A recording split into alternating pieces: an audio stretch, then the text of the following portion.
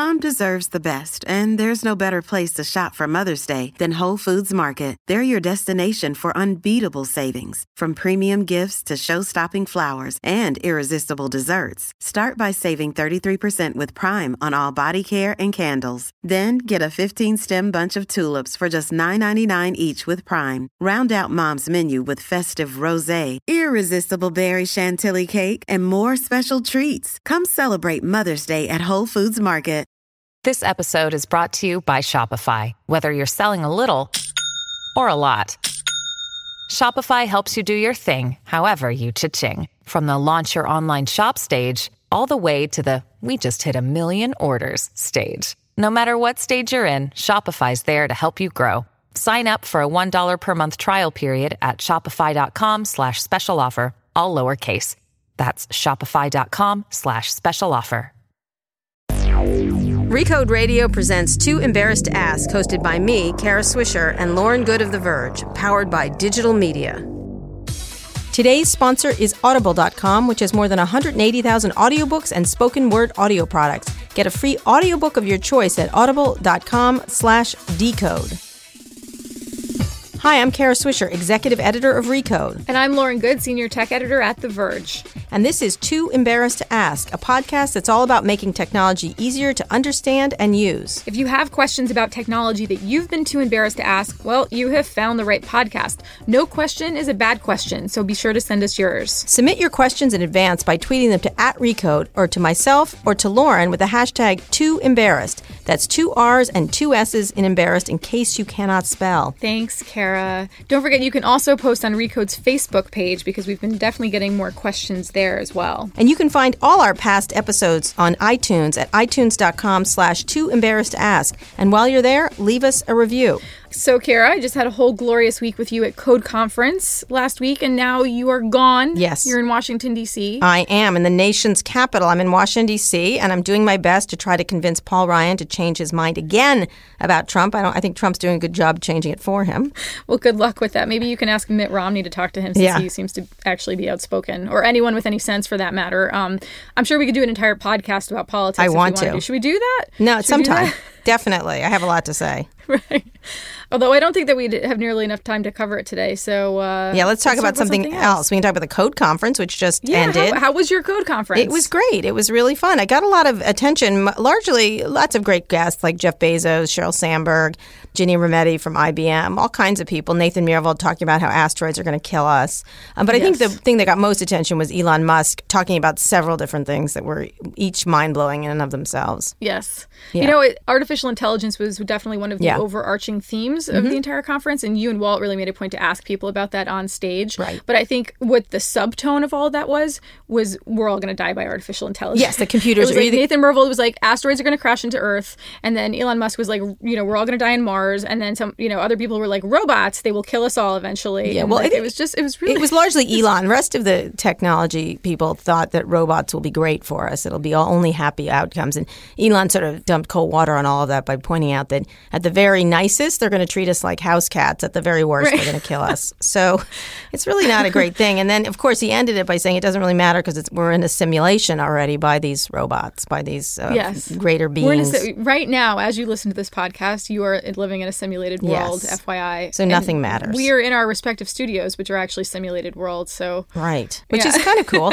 But one of the things we also had is we had the CEO, we had a chef, Dominique Crenn, and also the CEO of Impossible Foods, which is making the bloody vegan hamburger, which was really interesting. And we had a whole food fair there. We had people trying different foods. One of the things they tested was this burger that looks like a burger, tastes like a burger, but is not, in fact, meat. What did you think of that? I liked it. Did you try it? Yeah, I liked it a lot. Did you like it? I liked it too, but I found that because I had it on a bun with condiments, with fries on the side, I sort of had the whole, all of the peripherals of a burger. So I was like, oh, this tastes like a burger. But I wonder what the meat would taste like without all of that. That's a burger. Like, I don't think you often eat a free burger kind of thing. And also, So, you do, when you have a vegan burger, you can taste it as a vegan burger despite putting everything on top of it, I think. Mm-hmm. So it was good. So it leads us into this discussion about food. Yeah. So I mean, I like to say that food is kind of the great unifier in tech because it's the one thing that everybody understands. It's the one thing that everybody has to consume. And we've certainly seen this wave of food tech and food delivery services before and, an earlier era in tech. But now it seems like food delivery services are really everywhere. Yeah, absolutely. They're back. There was a big boom of them years ago in the first .com thing, and they kind of all fell apart. But there's two parts of it. There's food tech, which is things like the burger or Soylent, and the preparation of food and delivery of food are separate. So it's kind of really interesting how tech is affecting the making of food and then also the delivery of food. Right. And on the delivery side, now there are things like, mobile, of course, which has enabled this, which is a completely different experience than maybe the one we saw 15 years ago or so. Right. And that's just one of the new technologies that are kind of enabling this. I pulled up this interesting quote. I read a newsletter from a research firm called Rosenheim Advisors, and they write a lot about food and tech. And according to them, the on-demand and convenient, quote-unquote, economies drove a significant amount of 215's venture capital investments. Right. Like around 44% of last year's total U.S. food tech funding was devoted to the on-demand sector, compared with 29% of funding in 2015. So it's certainly a hot area. Yes. But it's one that we still have a lot of questions around. Yeah, it's hot because there is funding. It's a question of whether these delivery services, particularly the food tech, I think will bear itself out eventually. How we sort of hack food, but the delivery service will be interesting because VCs are putting so much money into them. And I always say thank you VCs for all the nice free food in San Francisco. You get beautiful food for a fraction of the price of what they cost to make it. Right. You say San Francisco is assisted living for millennials. Yes, it is, and for Kara Swisher, and for Kara Swisher, which is nice. Right, and also for you. Yeah. Well, I mean, without any further build-up, for this very special episode of Too Embarrassed to Ask, we've brought in Tri Tran. He's the co-founder and CEO of Munchery, which is a San Francisco-based dinner delivery service that in the past has been described as kind of an Etsy for food. Yeah, Tri, thank you so much for joining us. Thank you for having me. Thank you. Yes, I love very Munchery. Excited to have you in. I use the Munchery a lot. So I know what it's about. Why don't you talk a little bit about it? Because it's not takeout the way, my son is here with me in the studio and he uses Grubhub or some people use Caviar and others and meal kits. But Munchery's particular, and most people don't have Munchery. So why don't you explain what it is? That's right. So unlike a lot of delivery services that bring you food from a local restaurant, we actually feature chef-crafted meals that we have our own culinary team. We source our ingredients and we prepare and cook the meals ourselves. And then we also distribute and deliver the food to you, whether you're at home or your office or something like that. And that's, makes us pretty much completely vertically integrated. Right. We make the food, we prepare the food, we inventory the food, we deliver the food. We're short of owning a farm, and maybe that day might come sooner than you think. But that allows us to control the quality completely from end to end, and ensure that it's a great quality. And when you have full control like that, you have also full control on margins, you have full control on your cost of goods, and that allows us to make it a true business. So you're not a glorified delivery service. So anywhere that Munchery is, you have an industrial kitchen with chefs. Those chefs are full-time employees? That's right. Those chefs are full-time employees. They design recipes that can scale because we cook a lot of food for a lot of people. It's not like a restaurant where, let's say you walk into a restaurant, you order a fillet of salmon, you have a cook or a chef in the back kitchen cooking that one portion for you. That's great. They put it in front of you, you enjoy it, it's awesome. But if you ask that same cook, can you make 1,000 units of that? He either say no or he'll queue over, like not going to be able to do that. So it's a very different process for us. So it requires some serious R&D for us. And a lot of the technology comes actually in tracking and recording the procedures on how to cook this, very specific dishes, very carefully. And then we also have an amazing ability to have a daily changing menu. So most restaurants, as you probably know, have a fixed menu, and if they do change it, it's a pretty rare event. For us, there is a daily changing cadence to it. Yes, there are items that are featured all week long, all month long, or whatever, but we do have daily specials, and that is an amazing challenge for us to be able to do that. Where do you operate? Where do you operate itself? Because a lot of people, again, in San Francisco, where else? Yeah, in San Francisco, we have a kitchen in the Mission District, and then we also have a new kitchen in South San Francisco. So where else and what other cities? We also operate in Seattle. So in Seattle, we serve all of Seattle, Tacoma. We're also in New York.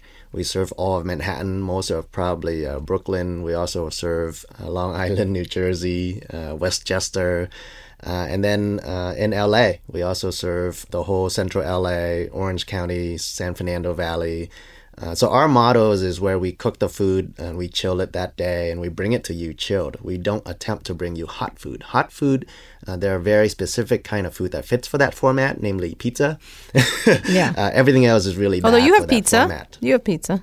We do have pizza, but it's in a way where you put in the oven and it comes out exactly the way the chef intended to you instead of it's already been cooked and then they try to maintain hot temperature and bring it to you in 30, 50 minutes or something like that, which is okay for pizza. But if you name most any other piece of food, like a fillet of salmon I mentioned earlier as an example, if you're trying to keep that hot, and by the way, that means 140 degrees Fahrenheit or above, you will continue to cook that piece of fish and it will come dry, it will be overcooked. Yes, I've had that experience. So the idea is once you get a munchery meal, you have to pop it in the oven for 10 to 20 minutes, 10, heat it up. 15 minutes, or if you're short on time, a couple of minutes in the microwave. And it's exactly how our chef designed these dishes to be. We only have one purpose. We don't serve people on site. So it's not like, oh yeah, it's an afterthought. Let's shove this in a box and then bring it to customers. It's great. It's a great service. It's a great service. It's quite inexpensive. I do think that it's underpriced compared, given what I'm getting. But a lot of how much does it cost? $10 a meal, I think, something like that. It's very reasonable. I thought it was a little bit more than that. No, for a while, our average entree is about $10. You can get a fillet of salmon for $10, $11.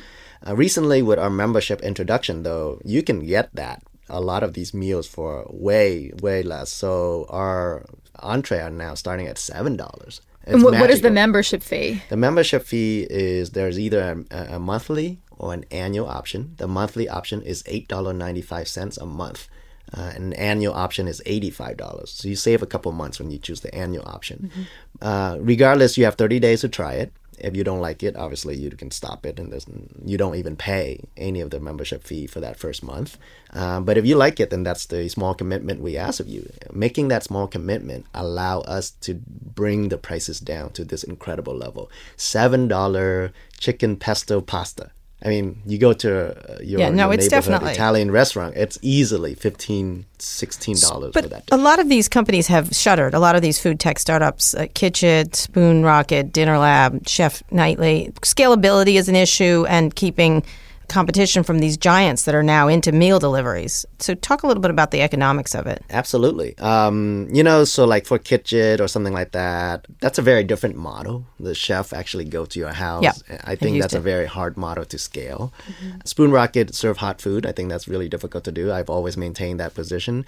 Sprig does something similar, right? Exactly. Which is still around. He's still around, but yeah, they're still around. But it's required that you have facility to heat up food. And that's not effective in terms of how you scale to serve a lot of people. Our mission is to make real food accessible to everyone, everywhere. To achieve that, that's a tall order, obviously. But that means you have to serve people far and wide, not just in urban environment. We go in the Bay Area here, if you're familiar with the geography. We go to Marin, we go to East Bay, Walnut Creek, San Ramon, Danville, Fremont, San Jose, all of Peninsula. I mean, that's incredible. It's a 35, 40-mile radius that we cover, and that allow us to serve a lot more people effectively.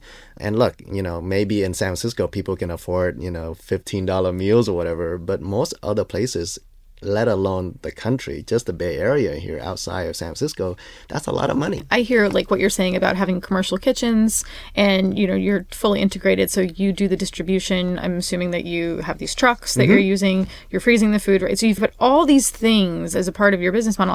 I hear that and I think that sounds expensive. It actually is incredibly efficient. So to give you a point of comparison. So let's say pick an amazing national chain like Chipotle. Okay, we talk about them a lot as an example because we have a lot of respect for them because food business is really tough.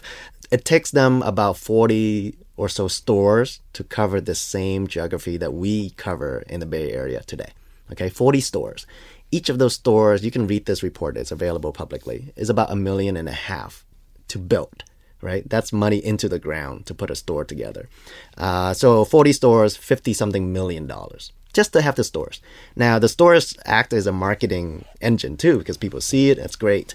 But that's a lot of money. For us, we only need one kitchen. Now, one kitchen may cost a few $1 million, but it doesn't cost $10 million.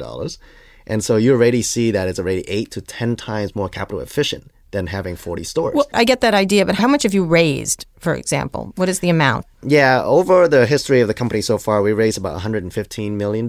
Okay, and you're not profitable, correct? We are profitable in certain markets. Oh, so I see. if you, like Uber. Yeah, the way we look at profitability is per city operation. Because if you start a new city, that's an investment, right? That's kind of unfair to say, okay, how can you expect a brand new city to be profitable on day one? But in Bay Area here, we recently released that we are 20 to 30% contribution margin positive. That's incredible. That factors in every cost that it takes us to deliver a meal to you, whether it's from the ingredient, the labor to cook it, the packaging, the credit card processing fee that we have to pay, the delivery, every aspect of our expense to you, minus that out of our revenue, we have 20 to 30% contribution margin. For a new market, it takes a little bit of time, but yeah, we're crossing the line and become positive in every city that we're in. And that's incredible. So for us, it's that vertically integration, it's that full control and quality, and it's the great food that we bring to you. At the end of the day, it's the great food. We can have all these technology and whatever. It's meaningless unless the food is fantastic and the service is great. When you hear of companies like Uber and Amazon getting more and more into the on-demand food delivery markets, does that worry you at all? What's your first thought when you hear, oh, great, then now they're coming to Seattle or whatever it might be? This is not the first time we've seen, a lot of entrants into the market. Like you said earlier in the podcast, Grubhub's been around forever. And Grubhub relied on the restaurant to do their own deliveries. Now Uber Eats and Amazon Prime now, they all have their own delivery service to help restaurants that don't have their own delivery staff. So that adds a layer for the business side. But from the consumer side, it's very little difference because it's still the same food being delivered from the restaurant. It doesn't worry me in that for a few reasons. A, the food market is gigantic. Right? In the U.S. alone, it's a $1 trillion business between restaurant and supermarkets and all that. In fact, I view our main competition are people who are used to going to a grocery market, picking up groceries and cook. That's our main demographics that we're trying to give them a chance to try something differently.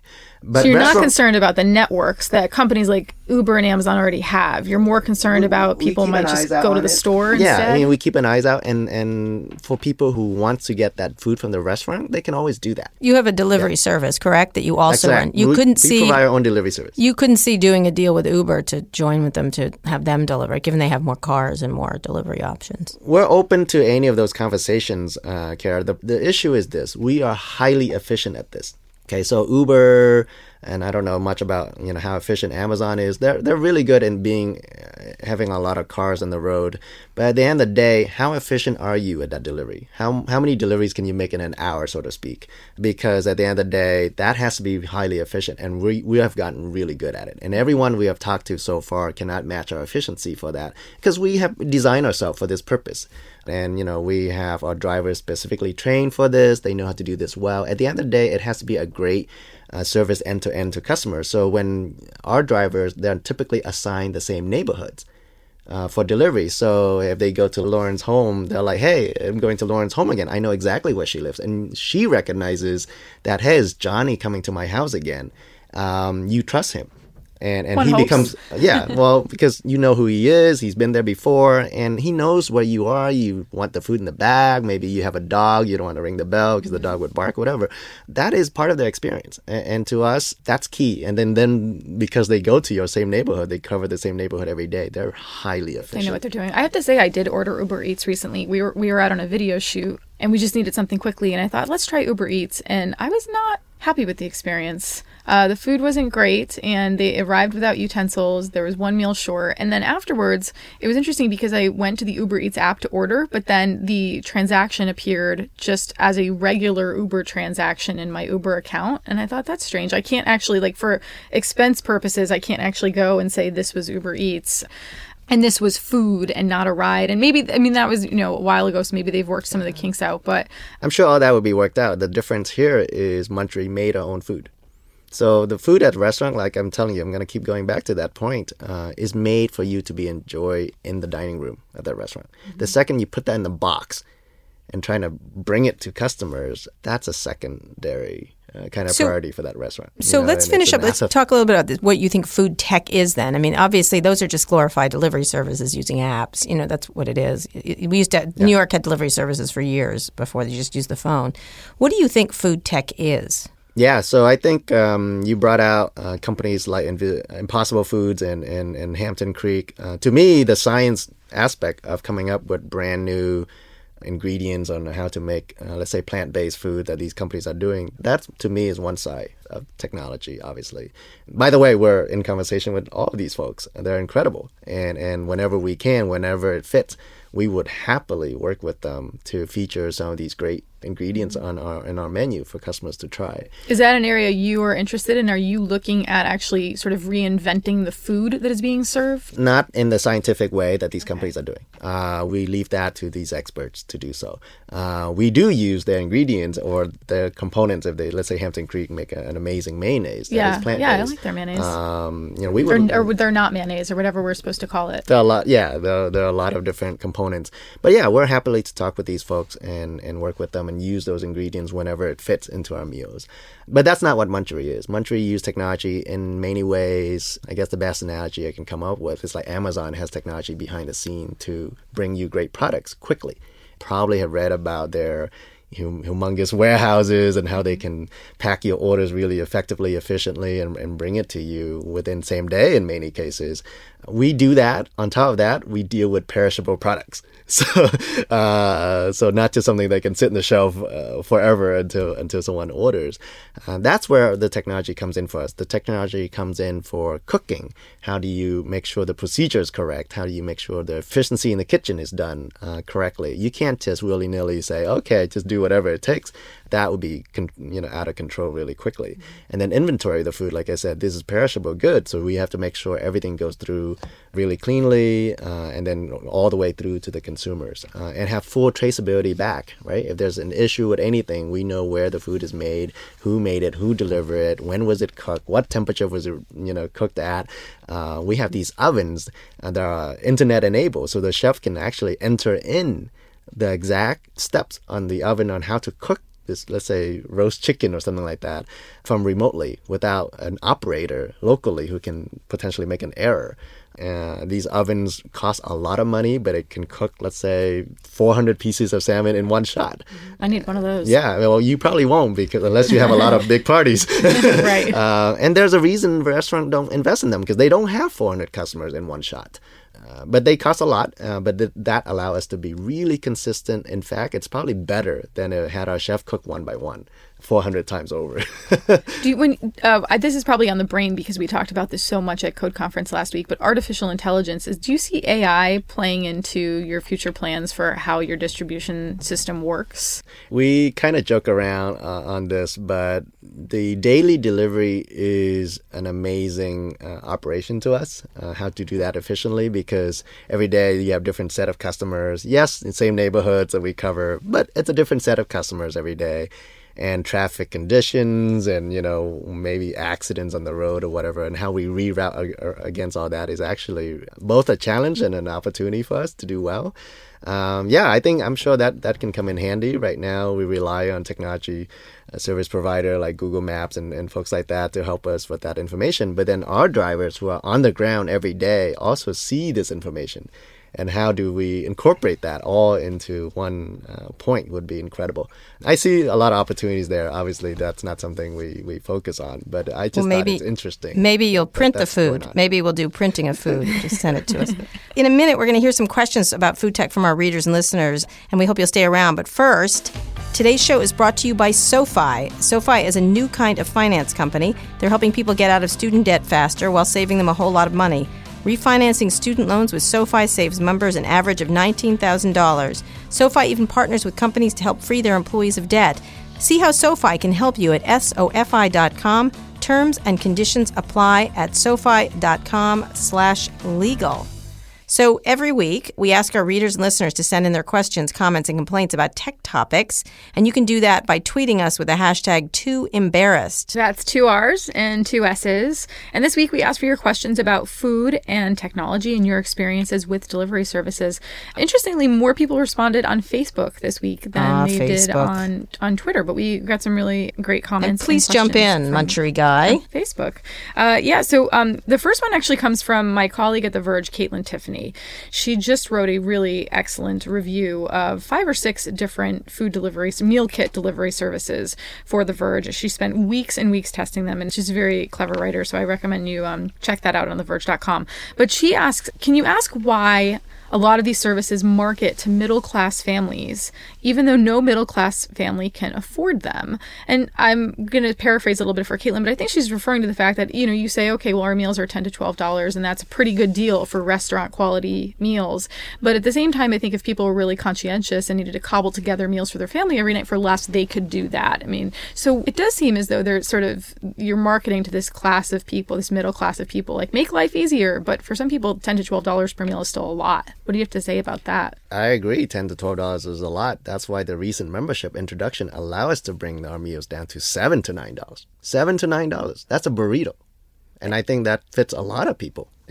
Food is not getting any cheaper, but I think that's an incredible value. And then considering the quality of ingredients we use and the service we bring to you. $7 to $9, Lauren. So I think Caitlin has a point there, but that's exactly why we work on membership. In fact, it's something we did 7 months ago when we tried it out in LA. We did a beta pilot kind of thing where we're like, hey, what if we ask for a small commitment from customers and it's just a one-time monthly fee, yet you can order as much as you want and completely use Munchery as your dinner solution because we have daily changing menu. Had we been the same menu every day, that's going to be pretty tiring to eat that, every day or every week or whatever. But yeah, I think that's an achievement we've done that I'm very proud of. But do you see prices coming down? You're not going to get to McDonald's levels because that's another thing people eat dinner at.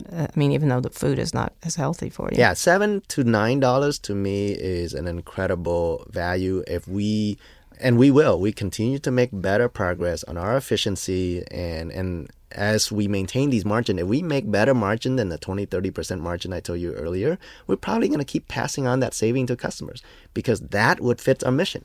And then for those unfortunate people who can't even afford a meal, any kind of meal, we'd also donate a meal on behalf of every order our customer places. In fact, we are the largest donor, I believe, to the San Francisco Marin Food Bank. So you actually donate a meal for every meal ordered? That's right. Every single order that's placed, we donate the equivalent of what it costs the food bank to bring a meal to someone. Okay, so you do that. We don't actually cook the food to the food bank. The food bank actually prefer capital. Right, exactly, because of perishables. Yeah, I keep seeing the statistics around how many people in the U.S. are still considered food insecure. I think last year the number was around 14% of U.S. families. And we do see all these amazing technologies, and I'm not going to get too much on a soapbox here, but we do see a lot of these amazing technologies coming out around distribution of food. And I kind of keep wondering when it's going to hit the 14% or people who can't afford $10 to $12 per meal and maybe, would like access to better food for their families in an easier way. But maybe someday we will see some of this technology applying there. We have another remark. This is more of a comment than a question, but from Cindy, she says, we do plated. We have been for a year now. I've tried plated as well. She said the packaging is hard to swallow. And that's something you hear a lot about Blue Apron as well. Munchery seems to do a sort of a limited amount of packaging. But when you're thinking about the packaging that goes into all this, the delivery infrastructure and everything else, what is your thought process around that? Yeah, a couple of thoughts. Blue Apron does ingredients. They send you ingredients to cook. Meal kits, I think is the key word that folks tend to use to describe. Munchery has our own version of what we call ready-to-cook meal kit. It's not all raw ingredients, though. We did some of the prep work for you. So for a Blue Apron meals that we typically, whenever we try, it takes an hour plus to put it together. For our meal kit, it takes 15 minutes flat. So the way we achieve that is, let's say some of the sauces were already made for you. You get to pan-sear the steak. You get to saute the chicken. And then you pour the sauce in and you make a dinner in 15 minutes flat. We have a pretty cool video of it on our site. You can go check it out. So that's a very important difference for us. But yeah, bringing back the packaging topic, when you deliver and ship ingredients in separate pouches, that is a difficult barrier to overcome because you do need to keep these ingredients separately. And shipping has its own challenge. You have to keep the food chilled. It needs ice pack or materials like that. We actually recently introduced shipping ourselves. We call it the Plaid box. Plaid is our kind of logo pattern. So we call it the Plaid box. And we ship to the whole West Coast, the 8 states across the West Coast. And that was a challenge that we come across. What do you exactly do you ship in the Plaid box? So we ship you these ready-to-cook meal kits. The ready-to-cook meal kits, okay. Yeah, so you can cook dinner in 15 minutes. But yeah, for our hand delivery products, we use containers that we literally went to the end of the internet to look for them. And now we have them made for us. But these are fully compostable containers. Yep. I like that about them. Yeah, except that most cities don't have composting. Kara's a big composter. I'm a big composter. Even for cities that don't have compost, you put in the, unfortunately, landfill. Those things decompose nicely in the landfill. So at least it doesn't keep building up like plastic would. Yeah. So these containers are very important to us. We obviously paid a lot more for them than had we just give you a little plastic box. And they're designed also to be microwavable or even in the oven up to 400 degrees. So it adds a high degree of convenience to customers, yet is fully compostable. Okay. I mean, is it an expensive thing to do? Why aren't more companies doing compostable? It is an expensive thing to do. It is absolutely expensive thing to do. Because it's good for the environment. No, really. I mean, I thought Kara was going to fire me once because I went to her house and I think I put something that was compostable in the wrong recycling bin or something. Recyclers. So she's really all about it. I know it's meaningless, but it makes me feel better. Okay, so why do... I don't think it's meaningless at all. I know what you mean. I think it's important. I know. All right, Tyler Pina, why do they have so much sodium? Can someone make one without sodium? That's my question. That's Tyler from our video team. Make what without sodium? Food. I think he low just sodium food options. Delivery services in general. When he uses food delivery services, he's noticing that some of them are coming. They're very salty. There's a lot of gluten-free ones where they mention gluten-free, but not low sodium. Yeah, I think it depends on dishes. Right now, every dish that is on our menu, we show you the full breakout of the nutritional facts. Sodium, fat, sugar, all that, and the full list of ingredients. We're, by the way, really proud to be able to do that because on top of that, we have a daily changing menu. But going back to the point, the unfortunate thing right now is when we, let's say, make a salad for you or a dish that has a separate, let's say, sauce, aioli or something like that, or a salad dressing, all those components add into the same nutritional fact table that we have for the main dish, regardless had you only used half of that sauce or a third of that sauce. But we're not going to include a tiny amount in the dish for you. We're going to give you ample amount of sauce. So we're actually working on separating that out. So you be the judge yourself. Hey, if you're going to use all that sauce that we're going to give you, yes, you're going to have all that sodium and fat content that comes with it. But if you're only going to use half of that, you be the judge. So that's a key for us. Otherwise, no, we don't cook the food any differently than what you would cook yourself. And then depending on the dish, some dishes have low sodium, some dishes by nature have more sodium, but that's going to vary from dish to dish. We're cooking it for our own employees to eat and all that. So we're highly conscious of this, and these recipes are carefully designed for this. I don't know if there's a specific dish Tyler's talking about. I can happily look into specific ones, but otherwise, we're pretty conscious about this. Everything is made fresh. Everything is made with, obviously taste in mind. And look, too much salt may brings out some flavors, but it can also taste bad. So we have to make sure it's a great balance. Mm-hmm. I actually have a question about sourcing. Putting my California hat on for a moment here, we use Blue Apron fairly regularly, and sometimes Blue Apron will say where something is from. They'll say, these noodles are from Sun Noodles, right, which is a pretty popular distributor. And they might say, we source our meat from the same place that Mario Batali gets his meat, right, which is sort of this indirect way of saying where it may be coming from. But then there's a lot of times where it's not maybe as transparent. And I think when I've used Munchery too, I don't know exactly maybe where that piece of salmon is coming from. And some people do care about this stuff. So are you planning on being more transparent? Where do you source from? Absolutely. So our standard for, let's say, protein is that it has to be all natural. So no hormone, no antibiotics, things like that. We use a number of either farms and or distributors. The reason sometimes it's hard for us to just point to a single farm is because there's not enough supply from a single farm when we order, let's say, thousands of pounds of chicken. That's changing, by the way. So hopefully soon we have some news to share that we actually work with certain providers, certain farms who can supply enough for us. But let's say beef or something like that. It could be very difficult to get it all from a single farm because they may not have it available year-round to meet our demand. So these distributors that we work with, they source it from multiple farms. They all have the same standards, but it's also make it hard for us to just say, oh yeah, it comes from this one farm, when in fact it could have came from 3 different farms.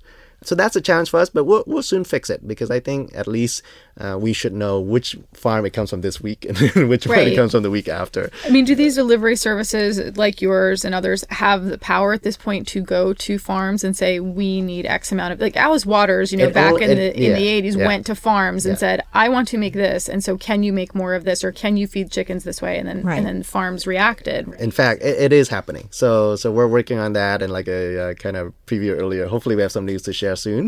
You can share it here if you'd like. It's not quite ready yet. But yeah, it is very important for us to be as transparent as we can about where our ingredients come from. We are very fortunate in that we live near the Central Valley here, where a lot of, if not all of our produce comes from the Central Valley here. We have to use things that are in season because that's when they're most abundant. They taste best. And the most cost effective. Well, maybe you could send us pictures of the chicken we're eating, like on Portlandia or something. Sure. Like that. So last question. I don't know. You really want to know that? I don't really want to meet the chicken. So last question. My boyfriend ate free for weeks using every meal delivery service promo code he could find, including several of them multiple times by resubscribing with a different email address and credit card. Apparently very easy to game. Oh, I've thought about doing that, but then I thought better of it. How do you prevent that? You do a lot of promos, for sure. Yes. Obviously, we want people to try us, and having an incentive sometimes help nudge someone to try us. And so that happens. We do use technology to try and look for gamers, so to speak.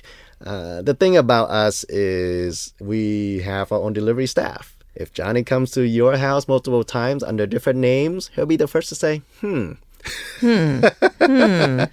So that won't last very, very long with us. Let's just give it that much. All right. Besides just technology on our back end system to detect, hey, how come the same address under different names? How many possible people live in this one apartment unit with different credit cards? No, it can be an issue, but it's a very small issue. So you actually know a lot about your customers. We have foot on the ground, eyes on the ground, so to speak, to see our customers, and that allow us to sniff out all these issues if needed. And we have a final comment from Michaela on Facebook. She says, "We get pizza delivery almost every Friday. Great service, lots of options. Smiley face."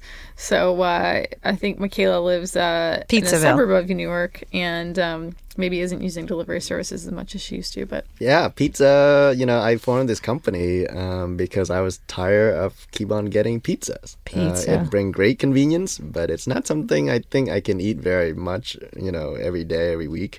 And then I had kids, and I felt guilty feeding them, pizza every time we do takeout. Well, you guys do. I have to say, convenience. Yeah, I use your service, and you do a great job. You do. It's just I just wonder if I'm getting the VC treatment. No, not the VC treatment, but that all of us are benefiting from ridiculous. In the early days, first 5 months of the company, I did delivery across San Francisco. Did you really? I did, and believe me, I looked you up when in those early days. I shouldn't say that, but that was those early days. Now we have way too many customers, and we treat every customer. No, not that. No. What I'm talking about is that you guys have gotten so much funding that I'm benefiting from idiotic VC funding, and I'm very happy to take the free food. In a sense, it's being subsidized. Yeah, not anybody. Everybody's being subsidized, but it's a fascinating area. I think I mentioned earlier, it has to be a business. So for us in Bay Area here, we're glad to be profitable here, and we're doing so in every city. It cannot be that kind of VC subsidized kind of business for long, right? That capital is important to get us going, to get us to scale. But it has to be a sustainable business. Otherwise, it's meaningless. Yep, but it's delicious. So anyway, thank you so much for coming on, yes, Tree. And side note, too, Tree has a very interesting personal backstory, which Bloomberg, and it's very rare for me to say so shamelessly, go read another publication, because Recode does a lot of excellent stories, as well as The Verge.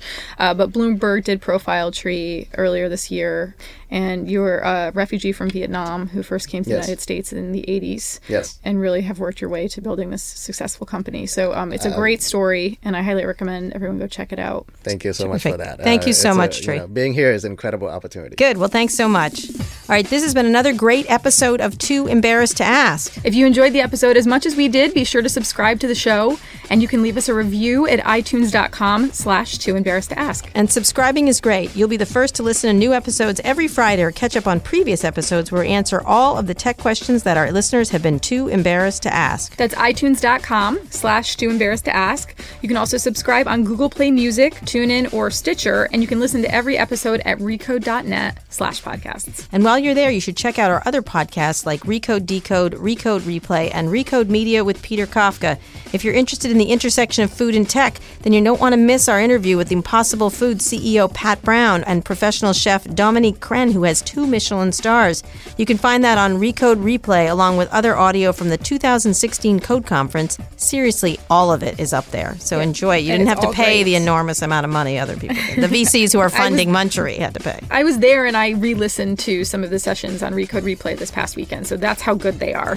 And The Verge also has some great podcasts for your listening pleasure. Walt Mossberg and Nilay Patel host Control, Walt, Delete.